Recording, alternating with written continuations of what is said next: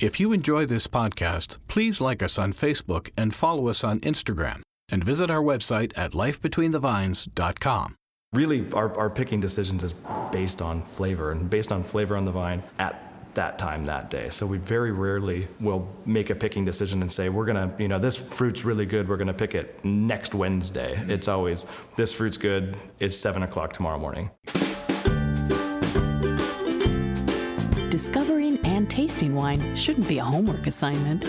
And we believe that the people who are closest to wine have the best stories. So open a bottle. And welcome to podcast number 580. This week we feature Cody Hurd, winemaker at Somerston Estate and Priest Ranch in Napa Valley.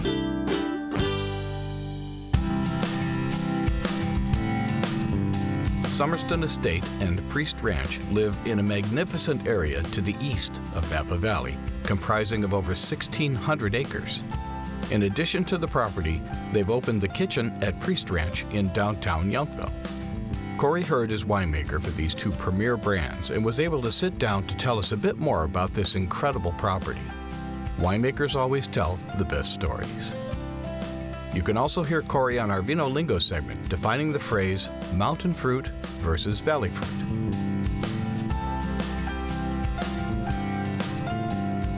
Back in Napa Valley, and I'm in a really cool part of the valley, just off of Sage Canyon Road. I'm here with Cody Hurd, and Cody is the winemaker here at Somerston Estate as well as Priest Ranch. How you doing, Cody? I'm doing well. Thanks for coming, Ray. Thank you for having me up here. Just an extraordinary drive. For those who've been to Napa, Sage Canyon Road is fun unto itself because it's the forever snaky road, but past the lake, it gets even snakier and crazier and more narrow, so it's a lot of fun. It's a popular road for Saturdays, car shows, car clubs, motorcycle clubs, a lot of wrecks, unfortunately, but I hear them all weekend. I live over on the other side of the property up against Sage Canyon Road, so yeah. I hear these car clubs and stuff. It's pretty cool. It's fun to watch them. Totally separate subject. I cut across the valley. We had a sign that said 10 car accidents this season so really? far. Is that Trinity? It might be Trinity. I think so, but it could be. But the point is, I've never seen a sign like that here before. I just wanted to go down that path, which has nothing to do with the interview. So it was just interesting to see the sign because, Oakville grade, geez, how many accidents happen up there? Yeah, that's a good warning, I suppose. Yeah, be careful when you see a sign like that. Yeah. So the point of my going on about the drive up here is to come to the property, which is truly extraordinary. This whole valley opens up, and it's really wonderful. How many acres do you have here? The whole Somerston Estate is 1,682 acres. So we're about 9 miles east of St. Helena. It's actually considered the town of St. Helena, but 9 miles up Sage Canyon Road. So a lot of space out here, 1,682 acres. So we've got tons of different little microclimates, and we'll kind of get to some of that and some of the other questions, I'm sure. But two awesome, distinct valleys throughout the property. We've got every slope and aspect that you can imagine, west facing, east facing, south. Couple of valley floor type vineyard blocks and all kinds of stuff. So it's a really diverse, cool property with many, many different microclimates being so large, 1,682 acres. How many acres are you farming? Currently, I would have to check back at my software to see. We're always pulling vineyards out and kind of trying to prioritize what we have out here and improve everything. So right now, I think we're about 220 acres planted. Right.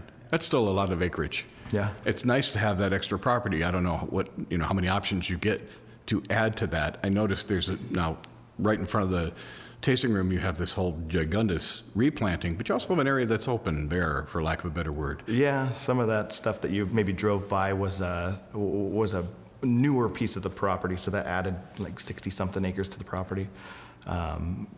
Those vineyards were good vineyards, so we made wine with them the first year, but again, those were vineyards that we kind of inherited from the person we bought it from. So we're always trying to improve, always trying to make every vineyard block exactly perfect, exactly the way that we want it. So we've since pulled that, since buying that property, pulled out those vineyards, and we're going to plant that next year. Well, and you were somewhat recently promoted to winemaker here for both Priest Ranch as well as Somerston, and that was when? Sometime last year. I'm not really sure. Harvest just takes it all and blows it away. It's been a little while now. I've been with the company for a long time. I started in June of 2010, so I was one of the first employees with Somerston Priest Ranch, one of the founding employees, really. There's another one of us left, Melissa. She's in the tasting room. She's another, I think the only other, and Craig Becker, of course. He helped found the company. Before this winery was built, Somerston was custom crushing down at a different winery that I happened to work for, and so I've been dealing with the wines actually since 2009, officially on this property since 2010. So one thing led to another. One thing led to another. Yeah, I met Craig, and he kind of stole me away, and I've been here ever since.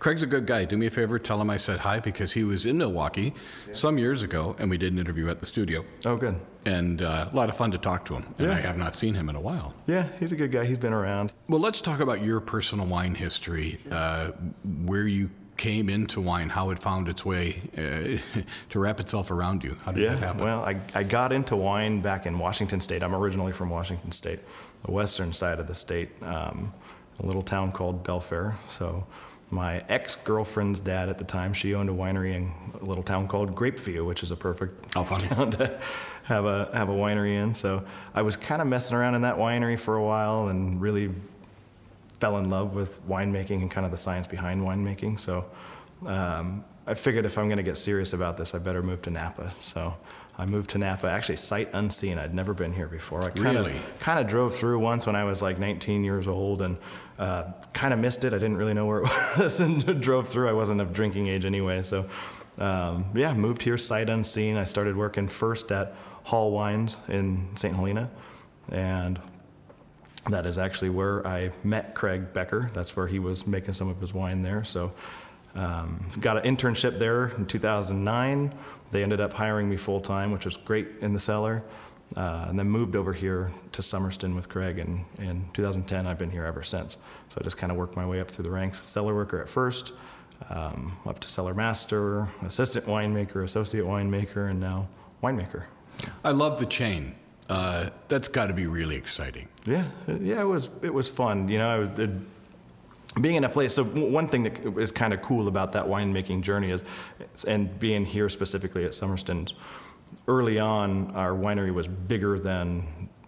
Basically, we couldn't fill it up with the Somerston wine. So we had a lot of different winemakers in here. We did what's called custom crush. So those wine brands that don't have their own winery, that need a space to make their wine, they can make it at a place like Somerston. So we were custom crushing. So I was able to learn from, 10 or 11 different winemakers over the years. And I think that kind of led me to where I am now, being able to pick up what we liked, what worked with our fruit, what maybe didn't work with our fruit. So it was a pretty good experience. Yeah, I call that a great experience because you're getting a taste of everything. And while you're all doing the same thing, maybe there are no secrets, maybe there are some secrets. It's, you just kind of get to have that talk with these guys. Totally, yeah.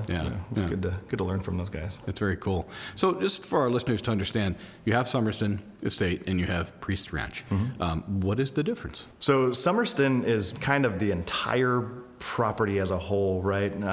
This would be the Somerston Estate, and Priest Ranch. So Somerston, we focus more on single block, single variety wines, single varietal wines, and with Priest Ranch, we get to play around a little bit with the blending from the property. So, like I said, the property is large. We've got vineyard locations in totally different areas of the property. Some get really warm, some get that really hot afternoon sun, some is cooler. Different soil types and things like that. So with the Priest Ranch label, it's really fun to be able to take little bits and pieces from each of these little microclimates around here. Telephone. We are at a working winery, folks. That's okay. So yeah, take little bits and pieces from, so maybe one portion of the property is like that block produces this fabulous wine in these certain ways, and then, but it's kind of lacking in this one little area. Well, we're able to pick and choose from the property and fill those little gaps in for the Priest Ranch labels. Let's talk about what you make, the varietals you make here. Yeah. So can we just walk through what you have here? Yeah, most of your typical Bordeaux varietals, Cab heavy, of course. We do some Malbec, Cab Franc, Merlot.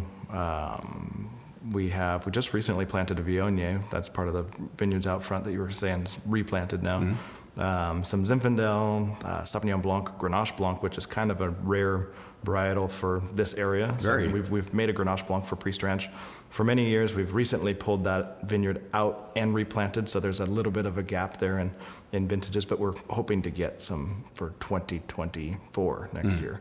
So hopefully we'll get that back. What else? A little bit of Syrah. We do a Brut Rosé of Syrah, which is also kind of interesting. Not a lot of people are doing a Brut or sparkling wine with Syrah. Not with Syrah, no. Yeah, and it turns out great. It's we just released the 2019, so that's been aging on lees for a while now. So it's really good. What else? Merlot, I think I said that. Yeah, that's about it. Great. It's a nice selection, and again, Somerston's definitely known for Cab, but there's so many great wines out there. In your experience as a winemaker, have you ever gotten some really crazy advice somebody came to you with and said, I think you should turn around 3 times and touch the ground and dance on? I mean, as far as winemaking, because everybody has ideas. I would say one of the things that, and this is actually something that I've gotten many, many times.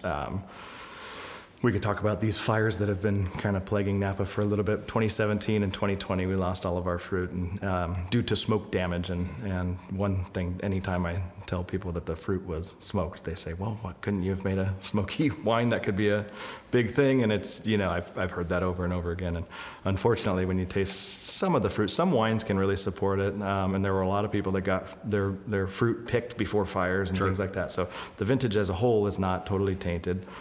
Here at Somerston, we weren't as fortunate, especially for 2020. The fires came kind of right through. So we had a lot of wine or a lot of fruit that was smoke tainted, and it's not as desirable as that smoked meat type of a flavor that you would get. So anyway, maybe that's the craziest winemaking advice is people talking about making that's smoked fair. wine. Yeah. I think it's a bit of an illusion, people thinking that you could pull a rabbit out of your hat. When, you know, I guess you could always try, but in the end, you have juice, you got to do something with it, and it could go all kinds of different directions from what I understand. And again, that's not an industry thing as a whole in the Napa Valley. There were a lot of great wines made in 2017 and 2020. Unfortunately, here at Somerston, we weren't able to use the fruit, those vintages. I think it's a funny thing about vintages is you have the vintages that are labeled as these classics, but it's going to vary between the wineries. It's going to depend what the winemaker's looking at. I always cite 2011 as a great example. Mm-hmm. Many winemakers refer to that as a winemaker's vintage. Yeah. You had the rain, you had the crazy weather, but there were some really damn good. It's not a vintage you can discount. Right. So this lunch that I'm getting ready to go to shortly is one thing we're supposed to do is bring a bottle of wine that reminds us of the 2023 vintage, or bring a bottle of wine from a different vintage that reminds us of 2023. I was going to bring a 2011 because there are kind of some similarities, right? A lot of rain, especially in 2023. There was a lot of rain late into the spring, which was awesome. We had really, really high vigor vines, really great growth, good canopy. Everything was great for this vintage. Late bloom, late veraison, late fruit set and all that. So we were about 2 weeks behind, which is very similar to 2011.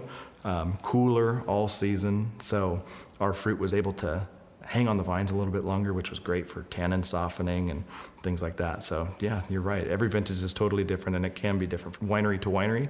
And yeah, 2011, I'm glad you brought that up because it was kind of dogged in the beginning. It was. And then a few years later, people were tasting those wines and were like, wow, this is really good. There was a little bit of acidity left in that fruit, and the tannins were soft, and it was good, and that's what I'm seeing with 2023. I'm excited about this. That's a hint to listeners, if you can still find an 11 somewhere, probably not, but you can always try, or you can always get it from Winery's library sometimes. Yeah.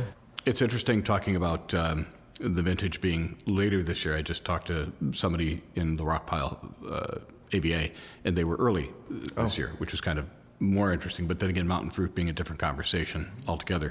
How do you feel about 2023? I know it's a baby, it's just getting ready to go, but you have a feel for it, I'm sure. Absolutely. All of the wines that we're pressing our last 3 tanks today, pressing a Cab Franc and a couple of different cabs from our cooler section of the property. All of the stuff that we've brought in this year, again, being that longer growing season, longer than typical, for our property anyway, it allowed the fruit to hang on the vines for plenty of time to kind of let the tannins resolve themselves. That's something that is our biggest focus here at Somerston, being that we are up in the mountains. Our elevation is 800 from right here at the winery up to, we have fruit at 1,650 feet. So we're kind of this mountain fruit, and when you have this mountain fruit, you get really small berries, which can be pretty tannic, pretty intense, right? So we're always, not necessarily, I wouldn't say battling, but we're working hard to make sure the tannins are nice and soft. So in a vintage like this that's cooler, longer growing season, it really gives those tannins time to resolve on the vine, so it makes our winemaking a little bit easier. So the vintage as a whole, I think, is going to be I would say very rich, soft tannins. It's going to be good. We're yet to see. But Sure. Well, you can't, as I always say, you can't have a crystal ball. Well, winemakers vary in what they look at when they call for the pick. Some are exclusively looking at the bricks. Some are going by feel. Where do you fall in that territory? Totally taste. So we kind of use chemistry as a guideline.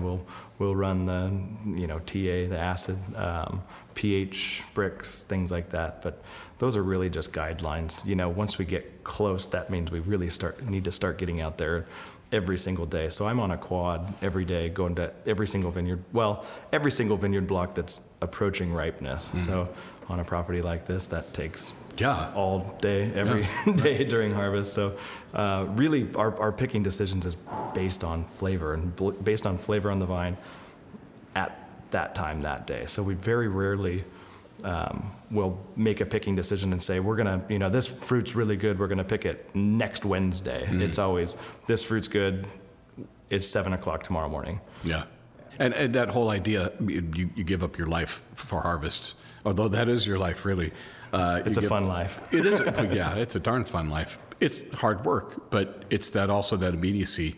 You really don't get to plan too much outside of what's happening in the vineyard because you're glued to it here, especially as a winemaker. For the most part, I shut down, and I've been doing it, for a long time now. So I just basically shut down for 3 months. I don't make any plans. I kind of tell everyone I'm busy.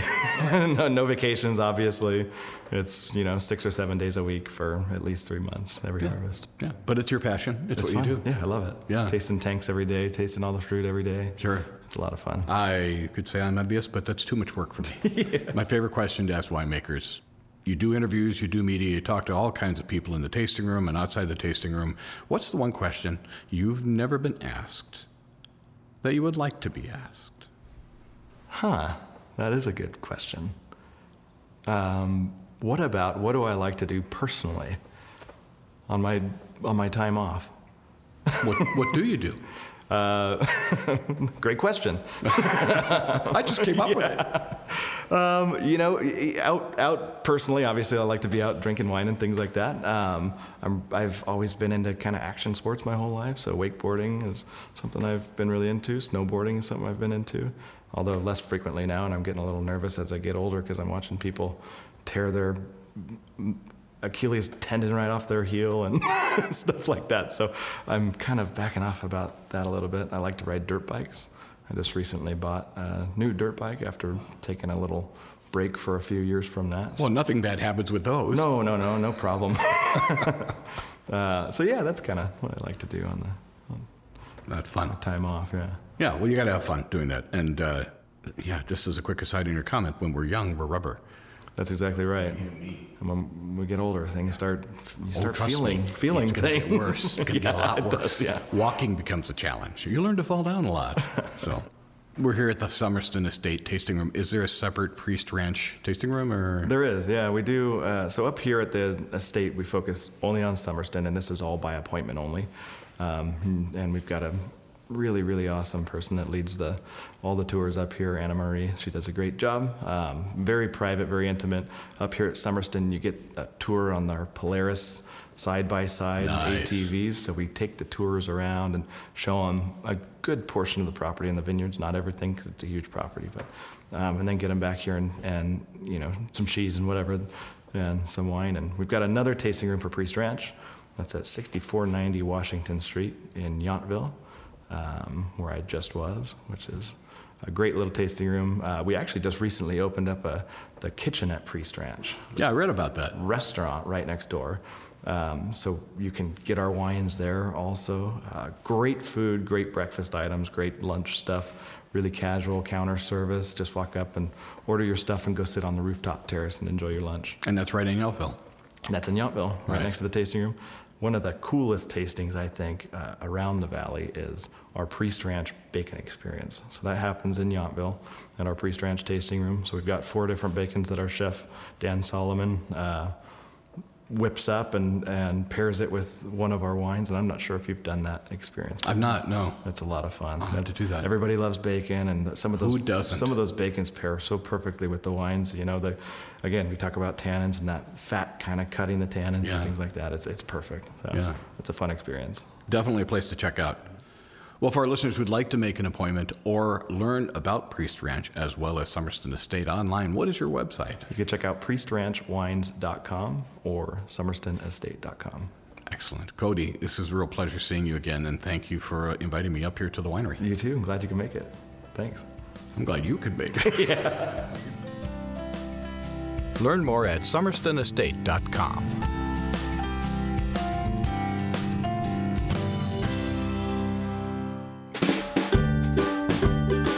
Thanks for listening. Subscribe to the podcast at lifebetweenthevines.com or sign up to our YouTube channel. You can also follow us on Facebook, Instagram, and Twitter. Life Between the Vines comes to you from Fifth Floor Recording Company in Milwaukee, Wisconsin. Produced and edited by Ray Pfister. Our host is Kay Paskoff. Our web geek is Dan Gisha. Original music by Ray Pfister. Copyright 2024.